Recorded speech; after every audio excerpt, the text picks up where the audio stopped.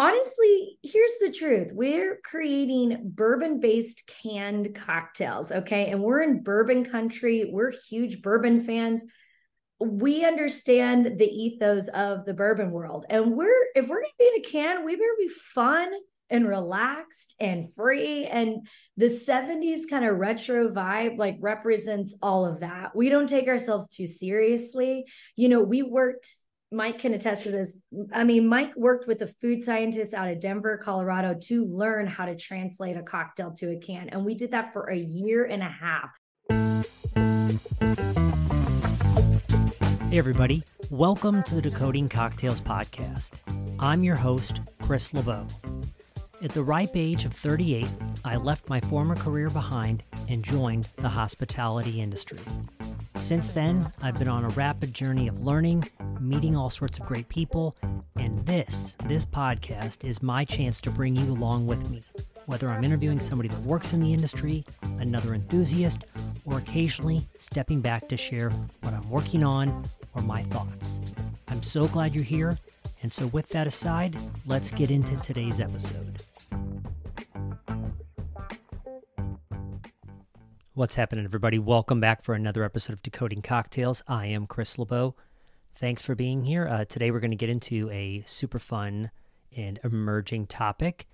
My guests are Janell and Mike Bass, and these are two lovely individuals who met during the pandemic. Janell had been living in Los Angeles and moved back home to her native Kentucky, and there she met Mike. And in addition to falling for each other, they fell into business together. And so here we are.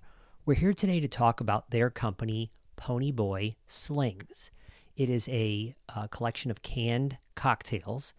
And I was interested because on two different occasions at Tales of the Cocktail this year, I had some delicious ready-to-drink cocktails. And in part, probably because of my own suspicion, but also being in a smaller market where we don't have access to everything always, much of what I've tried so far has only been okay. And I also will cop to the fact that I'm sure there are great brands out there that I just haven't gotten around to trying yet. But we met late one afternoon towards the end of the exhaustive Tales of the Cocktail, and our conversation just hit it off right away. We were having a great time, and so we hung out for several hours, and we said, hey, we should do this at some point in time. So you're going to get to hear a variety of things, like what's the difference in their mind between a seltzer and a canned cocktail. You're also going to get to hear about things like what you have to consider as opposed to making a single order cocktail. They came to this by way of making kegged or batched cocktails that were on draft, but what you need to think about when you're kegging or even canning a cocktail from a flavor and balance perspective. The term sling is one that you might be familiar with, but also it kind of blends into the name. And as they were quick to point out, sling is an old term for a style of cocktail, and so they wanted to bring that back along with the retro image that they have created for Ponyboy, which is super fun. And Mike even talks about during this that the term slingin' drinks comes from sling cocktails. An important perspective as well for me is the idea that, as Janell will talk about a little bit, that they didn't want to create diet cocktails, as is what many seltzers are. They wanted to create delicious, full-flavored drinks that are really designed to stand in as best for a traditional cocktail when possible. So I think there's something really to that, and we all have to have our own drinking and health journey, but I love kind of their approach to that. You'll also get to hear a little bit about the iterations and research required to make this happen, that in terms of finding the right balance and flavors that will stand up over time in a canned cocktail took them a long, long journey. They are two great people. You should definitely follow them and keep up with their journey. Right now, the product is only available in Kentucky, so if you're in the area, hopefully you will consider grabbing some. You can find Mike at barkeeping_it_real on Instagram. Janell, you will find at Janell, Janell. I believe it's Lenfert, Lenfert, Bass. And then keep up with the brand at Drink Ponyboy. You should check out some of their collateral. It is hilarious and, yeah, very engaging stuff. So enjoy this conversation with Janell and Mike.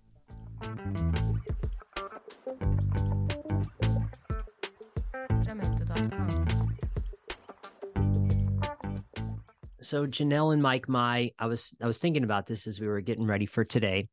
I remember sitting in the Napoleon House at the end of Tales of the Cocktail. My body was crying out for me to stop. And for some reason, I feel like it was you were, Janell, I think you were looking at your phone or there was something, and I saw the term Ponyboy. And for some reason, I was like, well, that sounds like a cool name. We started talking. And before you know it, like we hung out for like whatever it was, like 2 or 3 hours afterwards. So it was a fun end to Tales when I just really needed to badly go home at that point. We still had a few days left in us, I think, at that point. Yeah, it was. Yeah, I feel like it was Friday night or whatever, but it was crazy. That was a lot. Yeah, it was a lot. I was definitely struggling at the end, and Mike's like, "One more night." I'm like, "How do you do this?" Yeah, and I had taken Thursday night off. So, you both have worked a little bit in the industry, but to kind of start at the top, COVID of all things, brought Janell back from LA to Kentucky, and thus a serendipitous meeting of said couple. But how does one begin to think, hey, maybe we should think about making a ready to drink cocktail like company? What is the arc to get to even starting to think about making Ponyboy in the first place? Yeah. You want me to take this one? Yeah.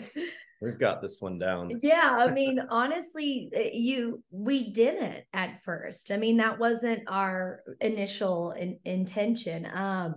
When we got together and we realized that we had similar backgrounds and skills in the bar and bar industry, we kind of just ran with it. We didn't really know what our niche would be or where we ended up or would end up. And so when we started Punch Bowl Project, it was because he was getting jobs, I was getting jobs, and we thought, well, we might as well do this together because one, it'd be a lot more fun, and two, it's just going to make things easier. So at first, we were doing cocktail consulting for, bourbon brands around Kentucky. We did RFPs for national restaurant accounts. We were doing events and visitor center cocktails and just kind of saying yes to whatever was coming our way. In the RTD space, canned cocktail space, that was presented to us. And so it was an event that we were creating cocktails for in Lexington. It was a charity event, and it went over really well. And at the time, he's an investor who invests in startup companies. He basically plucked a card off of our bar, and we had a meeting with him 2 weeks later. And he said, you got to stop consulting and you start putting your cocktails, in cans. And we kind of looked at each other. We're like, canned cocktails? Interesting. Okay. And we're like, challenge accepted. Let's do it. We had no idea like how to actually get into it at that point, but we were like, this is interesting. This is cool. I think this is going to be the niche for us. And it was. Yeah. Cause we were on a roll with kegged cocktails for some of the distilleries. We were producing their cocktails at their visitor centers, as Janell said, that they were selling, to guests that were coming in.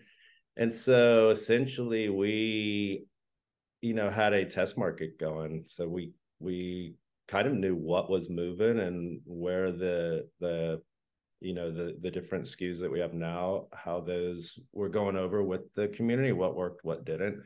So we kind of just leaned right into that. And we're like, well, dang, we already have, 2 or 3 that we know could work. So let's learn how to translate these into a can. Right. Which is totally different than And into a keg.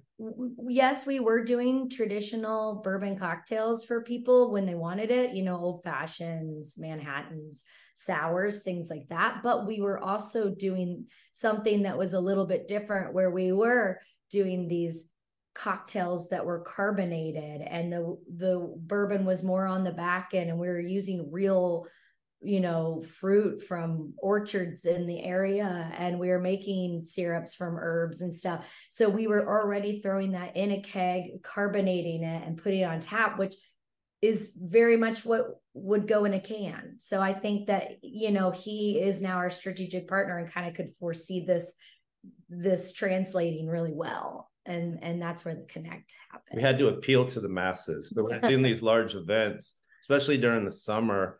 It's like, okay, yes, we do have we would do the logistics on these events and have 3 bars going. So one of them, obviously, we would have like an old fashioned to really showcase the bourbon. And then, you have a lot of people out there that don't want to spirit forward. So we had to have a couple options for those. So when it comes to like a draft cocktail versus a canned cocktail, you said you kind of had to learn the space a little bit. And, we don't need to get crazy technical, but like, knowing that a draft cocktail at times is going to, is batched large enough or is going to sit, for at least a little while. Are there basic principles that you would do different for batching something in mass like that versus something that maybe needs to sit on a shelf? I guess a draft cocktail you can probably reliably assume is going to be refrigerated. But are there ways that ingredient specs, begin to get altered at all? In whatever way you can think about answering that. Again, I don't know if people need to go super into the detail. I guess I'm just curious, like, how do I think about what might be in a can like this cream soda, as opposed to if you were going to put it on draft? Are there ways that the formulation would change in whatever ways you guys are comfortable talking about? Yeah, I mean, we shy away from citrus. So what I learned basically was how to translate that or mimic citrus by using real, essence and natural flavors of, say, lemon or lime, and balancing that with the proper acids, to where we were kind of recreating lemon juice, which citric acid's being used a lot more often now in bars. So we kind of took that and we're like, okay, well, with a keg, you run into problems of everything layering. So like when you have a cocktail program with kegs, you want to shake them up every day and whatnot, and allow for that layering. And keep them refrigerated because of the natural ingredients. Right, exactly. So yeah, we fixed that with acids. Got it. Yeah. And so something we can link out to as well in the show, just in general, is like, there are conversation at times about drinks being acid adjusted, or when people are just synthesizing lemon or lime is kind of one of the big things right there. Okay. Yeah, we didn't want to use go into creating a cocktail that was very citrusy, because then you're trying to recreate that, and it never is the same as fresh juice, and fresh juice just doesn't have a shelf life. So when we were choosing what to put in a can, because a typical cocktail would be a shaken cocktail would be, spirit, citrus, sugar, but to translate to a can, that citrus element had to change. And that's what Mike learned how to do, was balance all the acids and basically get that acidic feeling without it being a margarita, right? Like a margarita is so hard to make delicious unless it's super fresh. So we stayed away from that and found that berry concentrates work really well. So that's why we have cherry and a strawberry.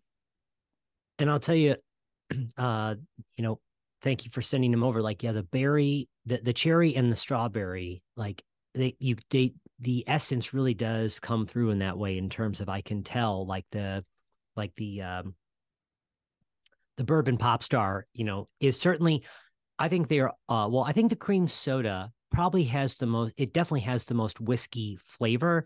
But yeah, like the strawberry for the bourbon pop star just feels like, oh yeah, like anybody could like crush this out. And I think the cherry is just a richer drink, I think. But both of those feel like you could hand them to anyone right there. They could just Yeah. take them out right there. Yeah, and they all pretty much have the equal bourbon in them. Sure. The reason the cream soda does is because we do use real vanilla and a little bit of butterscotch, which are undertones usually in some of the nuances of bourbon coming from the barrel. So I think that's where that familiarity comes from, because a lot of people are like, oh, there's a lot of bourbon in this, but it's really about the same. They're all 7%. Right. Yeah. And I saw that the proofing was the same. I guess I didn't know if just the whiskey wasn't it didn't have as many flavors competing with it. But yeah, to your point, if you're adding things that remind us of the flavors of whiskey, that's certainly going to be a piece right there. So I feel like I know where this goes, but I'd love to hear, because I feel like I was in an event yesterday. I'm like, I'm going to die on the hill of people using more and knowing more about fortified wines. Talk to us about using vermouths and sherries in these. Like, what role are they playing? Talk to us about how this is really adding an important element, because I'm delighted that they're in there. Yeah, I think Mike, you should definitely take this. But one thing I want to say is Mike ran a vermouth and sherry bar in Orlando and knows how to use them really, really well. And I always joke that that's our secret weapon. And cooking also. Yeah. Yeah. I mean, there's always a bottle of sherry by the stove when I'm cooking. Yeah, I mean, I took what I knew from creating beverage programs at restaurant bars, and it's like, all right, if these are going to be original cocktails, then these are going to, be cocktails designed well and balanced out well. And I think that just adds an undertone to it that you don't get with just a straight bourbon and just juice and acid and sugar. So we kind of leaned into also the fact that the spritz category is kind of taking off. I believe like Aperol Spritz is about to go national here as it is in Europe. And so we're like, well, let's get ahead of that a little bit, because people are going to start knowing, more people are going to start learning about vermouths and sherries and amaros in their, everyday RTDs. So we kind of tapped into that as well. Yeah. And how I think they affect the flavor and why we like to use them so much is, people kind of give us a little bit of a shocked look when they hear bourbon and dry vermouth. They're like, wait, what? Because they're so familiar with Manhattans. But we use a younger bourbon. So that with the dry vermouth on the cherry and the strawberry really makes it finish dry. So that front, you get any kind of sweetness you get is really from the fruit on the front end. And then the dryness kind of helps with the finish. And the sherry that we use in the cream soda just kind of rounds it out and gives it that nuttiness. And it still makes it, it feels layered without feeling thick, if that makes any sense. It's like how a wine connoisseur drinks a good wine is, you're always trying to figure out like what is that? What is, like, you're figuring out the layers. So by it finishing dry, it's like you get the bourbon on the back end, but you also kind of get that finish from the vermouth and sherry. And it ultimately just makes you want to take another sip. Yeah. And get to the bottom of it, literally. Yeah, I think I completely see the dry vermouth, dry sherry angle, because you're getting the juiciness, the sweetness from the fruits. And so you need something to kind of add a little bit of subtle bitterness, but also kind of dry the drink out. I think that is one of the things I enjoy talking with people about with vermouths and the Italian bitters of the world, is like bitterness, because we just don't have still a ton of it in our cuisine. It's like, oh, bitterness is actually refreshing. And so, how do you make the drink like where you want that next sip, as opposed to like this, a sugar bomb, like, again, like carries all sorts of connotations these days, but like adding that dryness, that bitterness really helps to make the drink more refreshing ultimately too. Absolutely. And when I lived in LA, I worked at an Italian restaurant. It's called Osteria La Buca, and we were known for our Amaros. We had tons of Amaros. So we love using them too. And I think definitely, down the line, if we can, we'd probably love to incorporate that too. Because any bartender listening to this, they totally get it. It's like when you've worked in a bar, you've had everything so much that you start to seek out the obscure. So I think it's been kind of fun to play around with the modifiers and how we want to layer these. So yeah, baby steps. I'm already thinking, what we're doing next. Good. Yeah, because we're going to definitely talk about that. At the highest level, when we start to use terms like seltzer, ready to drink cocktail, are we really splitting hairs?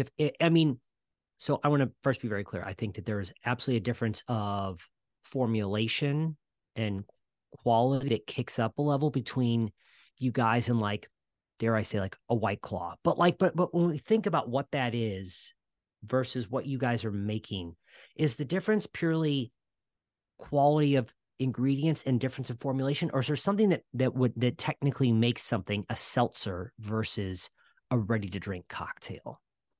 Yeah. Definitely. I mean, seltzers are mostly, carbonated water. They're using flavors and a spirit or malt. White Claw is a malt-based seltzer.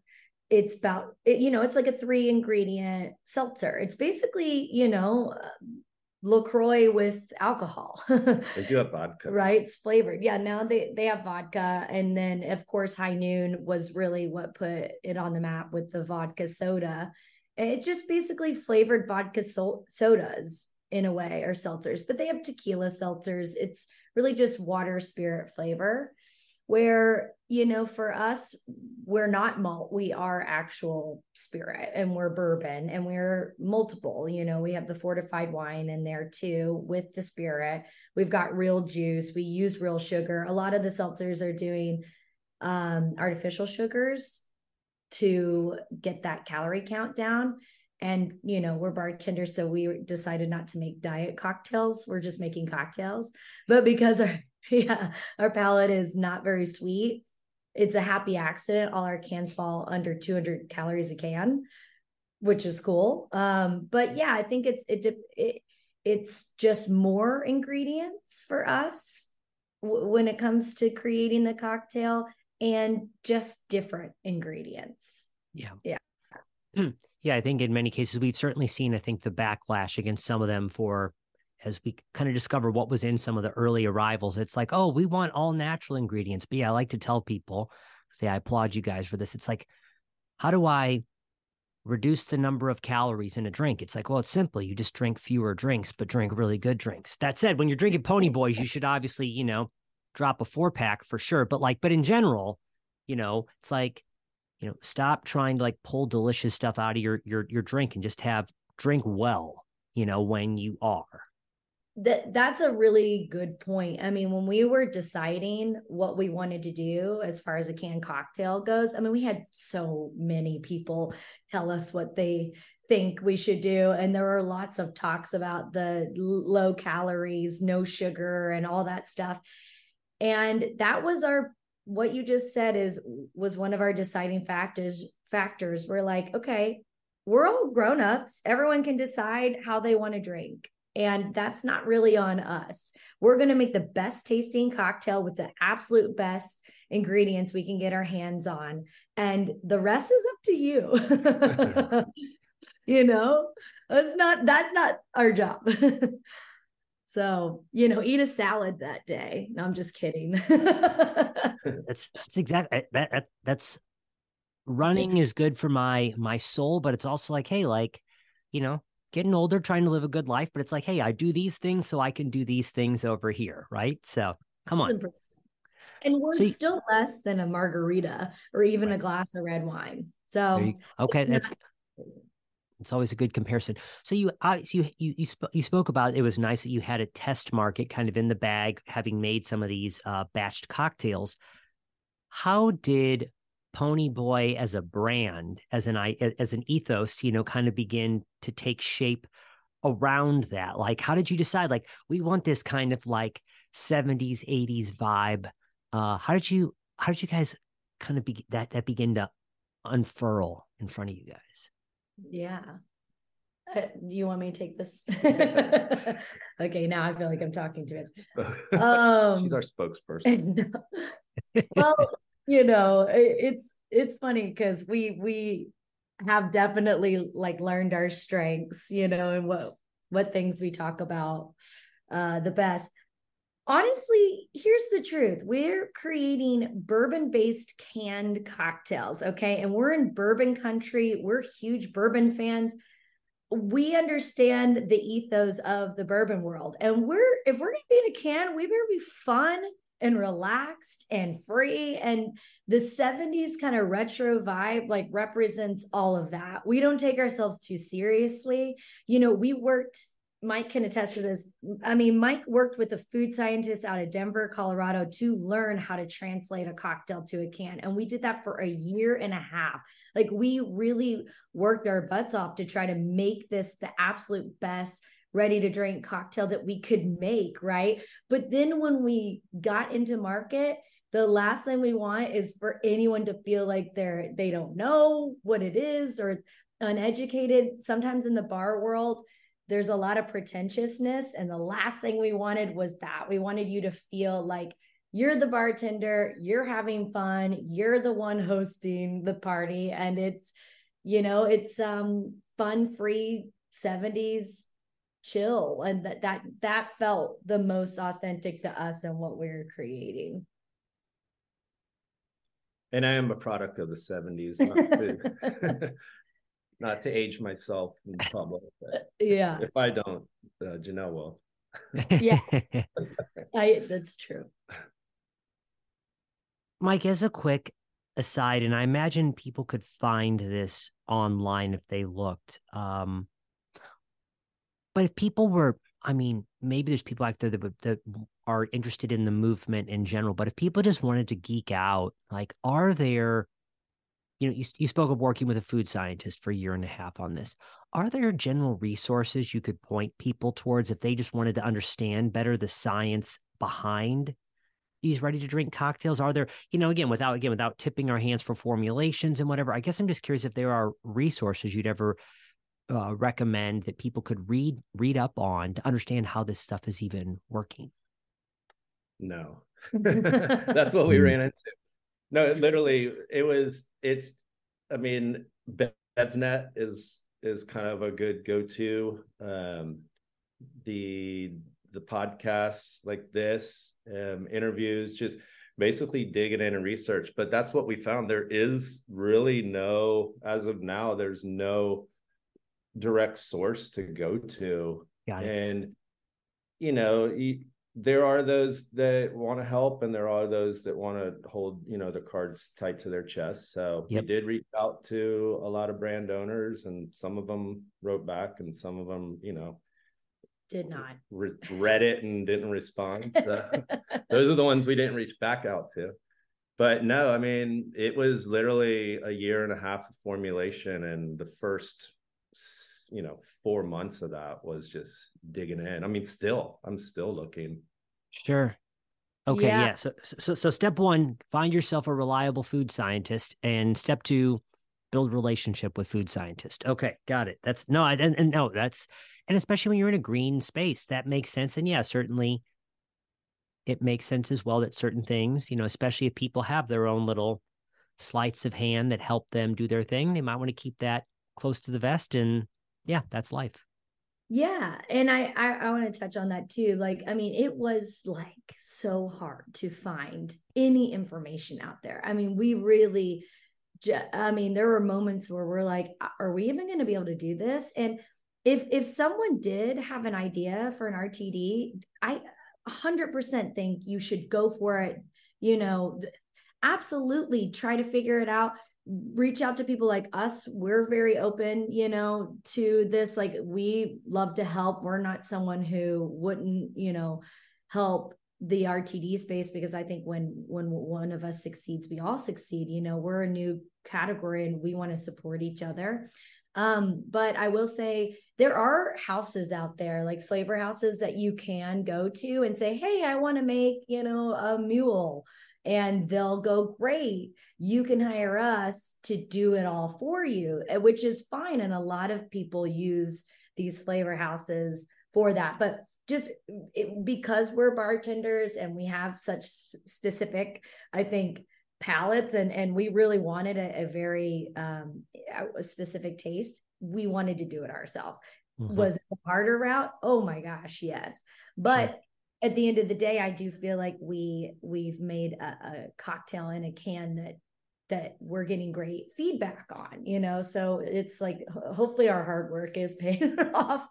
But yeah, there are some flavor houses out there that do have some resources on their site that are, a bit helpful to an extent, and then it always ends with, or you can just have us do it. Yeah. But I mean, from what I found is a lot of them have a limit to the iterations that they do. So it's like, we'll get it, but you get 3 iterations, and after that you can either pay for more or just go with the third. But we literally, on some of ours, we did, up to 30.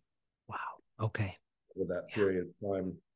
Yeah, poor Mike would bring it in for me to taste, and I'd have notes almost every time.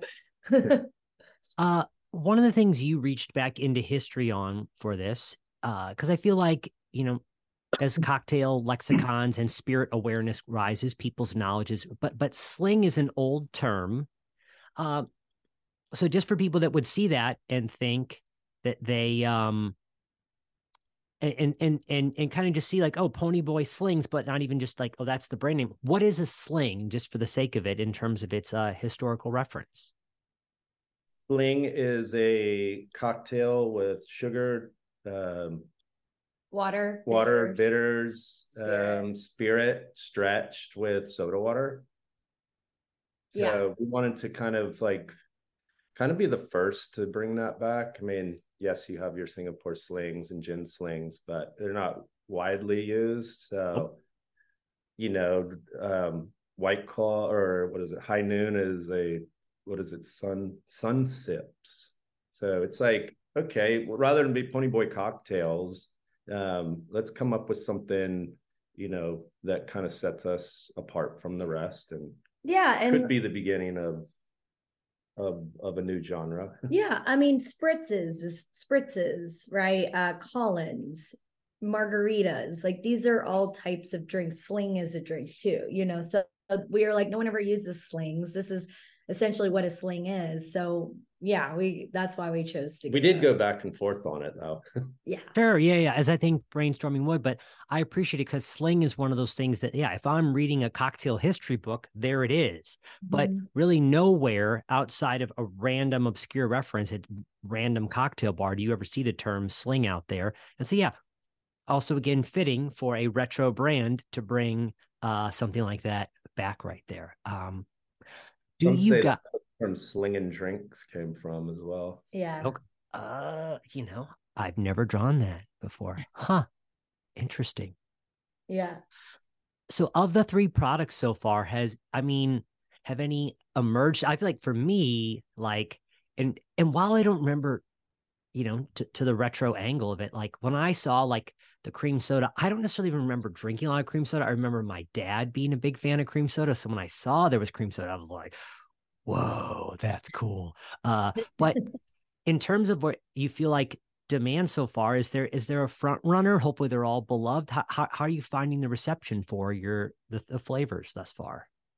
Yeah, it's kind of funny. It keeps going back and forth. I mean, honestly, I feel like in the beginning, we launched in July, so it was hot at that point, and I feel like the cherry was really the front runner because of the tartness and the bright poppy. People were like really going for the cherry, followed by the cream soda and then the strawberry. And now that it's becoming fall, we're finding that people are really digging the strawberry a ton, and then cream soda. The cream soda just keeps staying in the middle, and then the cherry. So we're just like sitting back watching how people change. And it's funny because like my stepmom, she's not a big bourbon drinker and was just stoked with the cherry one because it's definitely blended in with the cherry. It's more mass than the other two, I feel like. But now her favorite's the strawberry. So it's like it bounces all around. My dad loves the cream soda though. Till the day he dies, he loves that cream soda. That's true. Yeah. So at this point in time, I remember when we first started talking, yeah, it was like, yeah, our first runs are literally, have just come out. As you kind of look forward at this point in time, and none of us has a perfect crystal ball, is it more about how do we cover the 50 states? Is it, are you looking next to like product line expansion? How do you think about your goals for like growing the company, if at all? So where is this going in terms of more products versus greater reach, do you feel like at this point? Yeah, I mean, we definitely are only in Kentucky. We want to saturate the market here and really get our feet wet, and then slowly branch out into surrounding areas. I mean, Indiana's right across the river. It makes sense. So we're literally 1 minute into Indiana. And then we are planning to launch in Nashville in the spring of 2024. Basically, places that she and I can get to in 2 hours while we're just a two-man band for now, and cover markets and not spread ourselves too thin. We have been getting advice from some brand owners that are like, just stay in Kentucky. Don't ever leave Kentucky. But yeah, we just want to slowly expand out and see where it goes. Yeah. And, goals for sure. Would love to become national. I mean, that would be, the main big goal, but we're trying to be realistic and, not bite off more than we can chew and build a brand community. Yeah. We don't want to just get everywhere right away. We want this to be a repeat order, right? And that means we do tastings and we take care of our accounts, and we're just want to do our best right now and let it slowly kind of go to our neighboring states and so on and so forth. So yeah, I think about as the canned cocktail seltzer market explodes, it is interesting how like I feel like suddenly just brands are just like there, here, and everywhere. And I'm just like, what is this thing all about? Like, I feel like at times, like for me, and this is a personal thing, it's like, oh, picking up something is kind of like not always. I enjoy a Bush beer as much as many people, but but I feel like, yeah, that taking time to build out a brand ethos in terms of like what hopefully this can represent more than that. So I know you guys just had like a launch event. Tell people a little bit about like what you hope Ponyboy feels like to you guys, because like it's very clear when you look at brand imagery, and we'll link out to it, that like you guys are clearly cutting a line here. So what did that party all entail when you guys threw that? yeah, I mean, I think overall the biggest thing for us is that you know we want to show people that bourbon doesn't always have to be so spirit forward. We want to show people that bourbon is an amazing spirit that usually only gets presented to you, or we don't want to show this. This is what is the actual the thing that's happening right now, is that bourbon is always just given to people either on the rocks, neat, or in a Manhattan old fashioned, something where they're highlighting bourbon, which is great. But bourbon as a spirit is so, there's so many flavors and taste to it that if blended properly, it can actually make a really awesome, cohesive kind of taste. So what we want to do is say, hey, you can use this the same way you use vodka, tequila, rum. It can be mixed and into like a really easy drinking cocktail. So we're putting it on the back end and kind of just trying to show people what you can do with it is our whole kind of feel with it, and giving it's time to shine. I mean, yeah. I'm from here originally, right? Mike's from Orlando. What we met here, we started our businesses here. We love bourbon. The bourbon community is super tight, and they deserve to have their bubbly, fun, sessionable moment. And we're doing that. We're trying to bring that out, and not in a form of like a mixed drink where it's just a bourbon cola. We're doing something that you can't pull up to a bar, sit and say, can you make me a bourbon pop star? You can't, right? Unless you have the can. So we're trying to do original recipes and give people something they haven't had before. Yeah. Yeah, I like the idea that, clearly plenty fun has been had with bourbon, but yeah, why can't it be more of like a fun, easygoing thing? On the other end, I think it's fun, and I guess the Oaxaca Old Fashioned has done this for a while, but I love the idea as agave booms. I love showing people it in more spirit forward, martini or other style representations where it's like, hey, here's a completely different look for agave over here, much like you're trying to offer people with bourbon, which I think is fun because it is something I enjoy that most people that are resistant to it, when it comes to that, yeah, they're like, they have been presented a straight pour on ice old fashioned Manhattan. I'm like, if I punch out this whiskey sour for you, I'm 89% sure you're going to be like, oh, turns out I like whiskey. It's more the format in which it is. And you guys are obviously just carrying that forward to another level is what you're doing. Absolutely. That's exactly yes, you hit the nail on the head for sure. And I always said that running bars, you always have the people that you go to make them a gin cocktail, like a hanky panky or something like that. And they're like, no, I hate gin. But it's like, you don't really hate gin. You would learn that they've only had it in a gin and tonic. So what they ultimately hate is tonic. So they associate gin with tonic and being, having that astringent bitterness when it's not. So yeah, exactly. I like it. I have at least one other question in mind. But if there's anything you guys want to get to, let me know. Let's make sure we cover all the bases. So it's once you kind of have your formulation worked out at that point in time, after 30, back and forth, and you're like, come on already. It's time to like press go. I want this to appear like in this can. Like, what does that look like? Like names aside, like who does one work with? How do canned cocktails get pushed into production at the level you guys are pushing right there? Yeah. I mean, it depends on who's making it, right? Fair. Yeah. And so for something at your guys' level right there, Yeah. how do you find someone that's capable of producing that for you? Yeah, so basically, clearly we don't have our own facility and canning line because we are, the ones who created the recipe. So what you have to do is basically find a co-packer that meets all the requirements. Yeah, so you have to have a co-packer.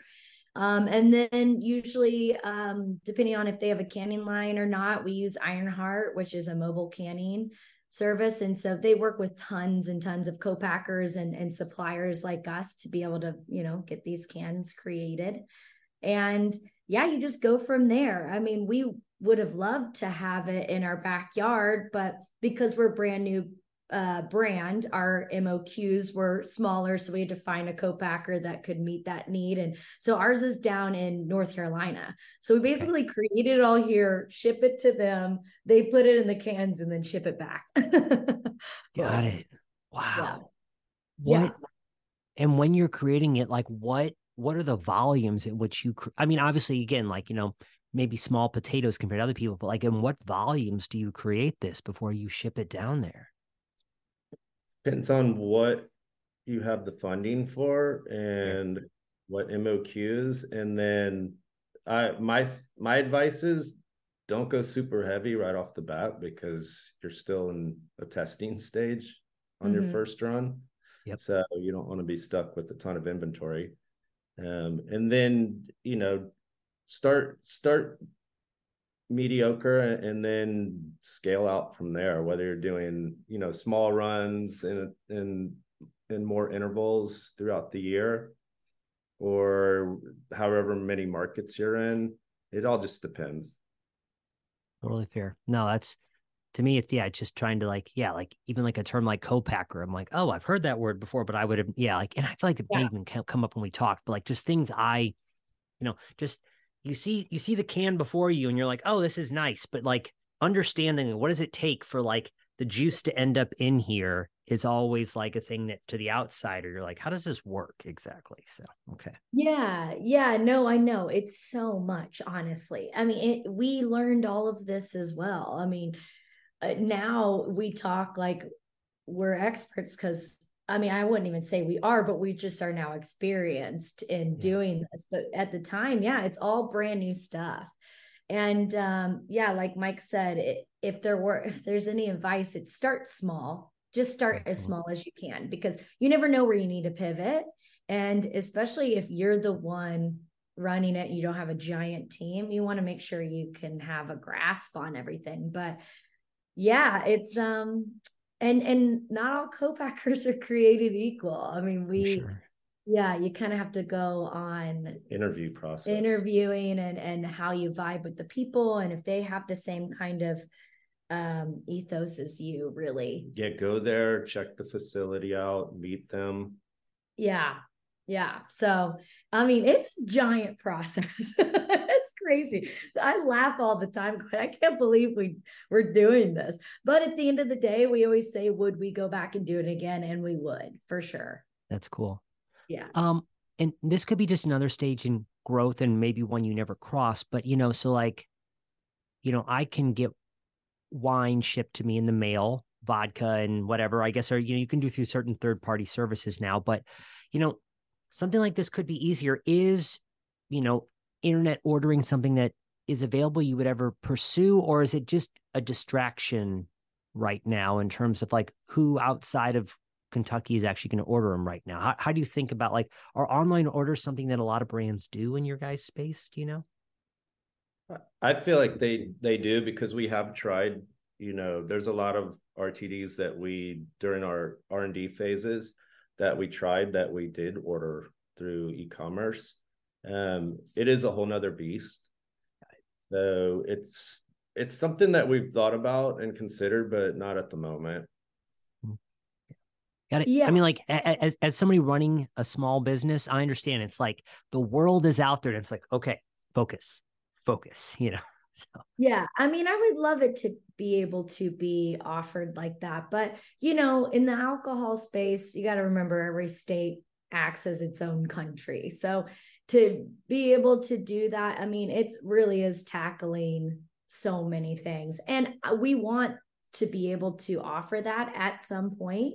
I don't think we're there in the journey yet, but we do want to be able to be available online. It's just like you said, it's a matter of who outside of Kentucky is going to be ordering it outside of friends and family. But once we get maybe known on that kind of national scale, that might be when we pivot to that. totally fair. If I'm in the broader Louisville area and knowing that, or Kentucky, knowing that again, all retailers are not created equal, like, are there, and like, is there a how to find the product? I mean, like, so where should I be looking if I'm in the market and I want to bring some back to St. Louis? Yeah, so we're available, like you said, just in Kentucky right now. We're in different retailers. We're in Total Wine. We're in Evergreen. Cox's Evergreen. Cox's Evergreen. Here, local in Louisville, we're in a place called Top Hat and Breeze Wine Shop. And then we're in different Party Source. Yeah, we just got in Party Source, which is huge for us. We're very excited about that. Liquor King, just outside of Cincinnati. And then in Lexington, we're in the Total Wines as well. And we're in different liquor stores in Richmond, Liquor World of Richmond, and Paducah, One Stop Wine and Spirits. So different retailers like that. And then as far as bars go, we're in a bunch of different bars here in Louisville and Lexington. Cool. Good for you guys. Yeah, What it's a, kind of crazy. yeah, I'm sure it, like me, you look at your footprint and it just feels like so tiny, but like at some point you gotta look at it and be like, I did that, like that's, yeah. So, Oh yeah, I have moments where I'll just cry. I'll just like look around at a bar and people are holding our cans, and I'm like, I can't believe they're enjoying our Ponyboy. It's like a surreal feeling at times for sure. mhm. Yeah. So for people that want to learn more and all that good stuff, where do they find the brand online? Yeah, you can go to our website. It's drinkponyboy.com. Most of our stuff though is on Instagram, which is at drinkponyboy. I post I pretty much do our social for that and post the new bars that we get into, new stores. We have fun and stupid content that hopefully will make you laugh and all that good stuff. So one, yeah, it is really certainly a time warp when you look at the content. And I remember when we talked in July, I think you had just bought the van, and yeah, and so like, yeah, if you guys want to truly step back in time, you gotta look up the Pony Boy van. Pony wagon. It is Yeah. that I'll tell you what, that van, despite being created with that vibe, if that was a real thing right there, that van would have some stories right there. So It is a real Well, thing. it is. Yeah. It's a 77 Chevy G20. Then we are the third owners of it. And it's got now 70,000 original miles on it. Yeah, but it was It's a time capsule. yeah, it was created by a man. His name's Jack Harris. He was the chief deputy in Columbus, Ohio.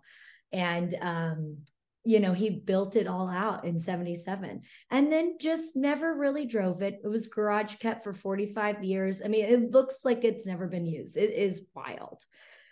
So now we're getting into the details here, but so like I definitely know that style of van a little bit. So you're saying that even though you guys like renovated it, that it was kind of already built out in that way, or He did not renovate it. Everything's original in it. no way? I didn't realize.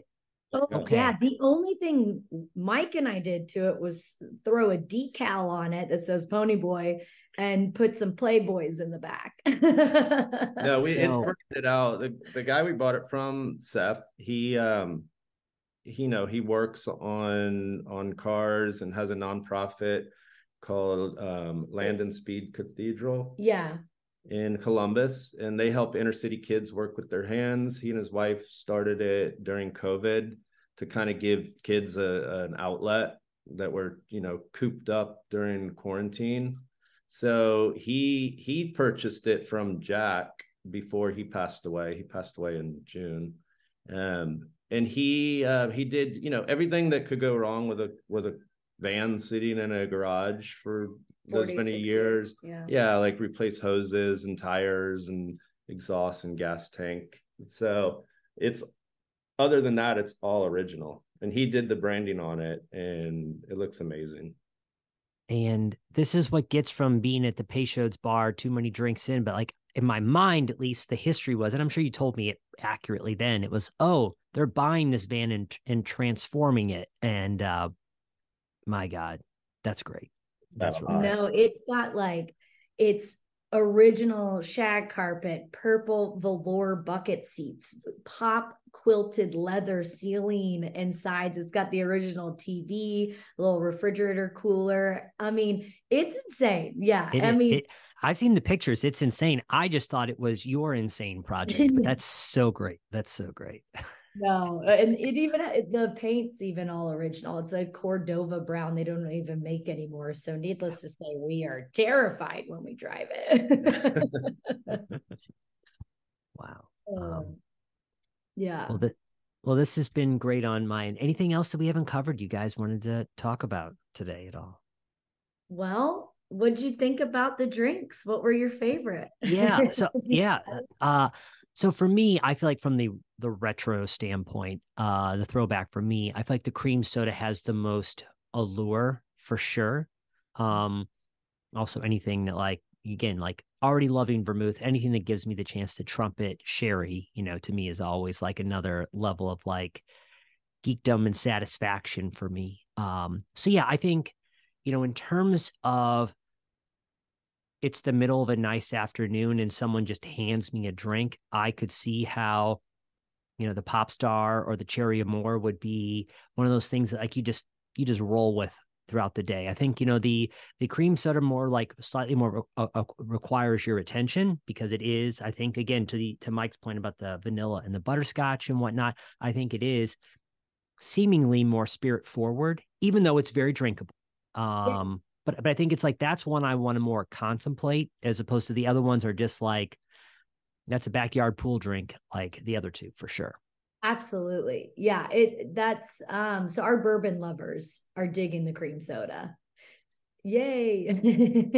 Janell and Mike were kind enough to send me a handful of samples. And last night I had an event and was supposed to go to a gathering with friends afterwards, and I was just wiped. And so anyways, I told myself last night, I was like, I'm not going to be able to drink all of them, but I need to at least taste them. And so, but this morning, because this is what I do now, it's like, all right, well, we're just going to save the cream soda for the morning and we'll just have a taste or two of it then. So there you go. Here's to drinking it 10:45 in the morning. So no, but I get that.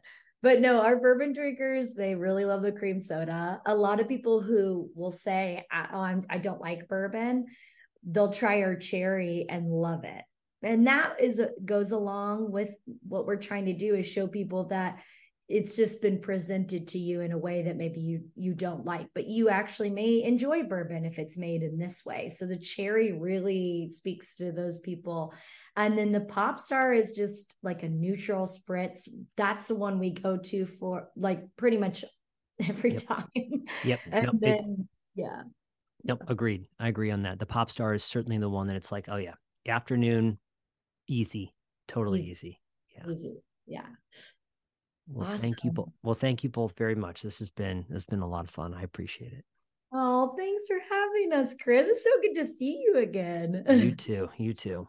Our instant friend. That's right. Yes. Yeah. An easy environment to make them in, but we certainly, I was like, oh yeah, these are people worth knowing right here. So that's awesome. Yeah.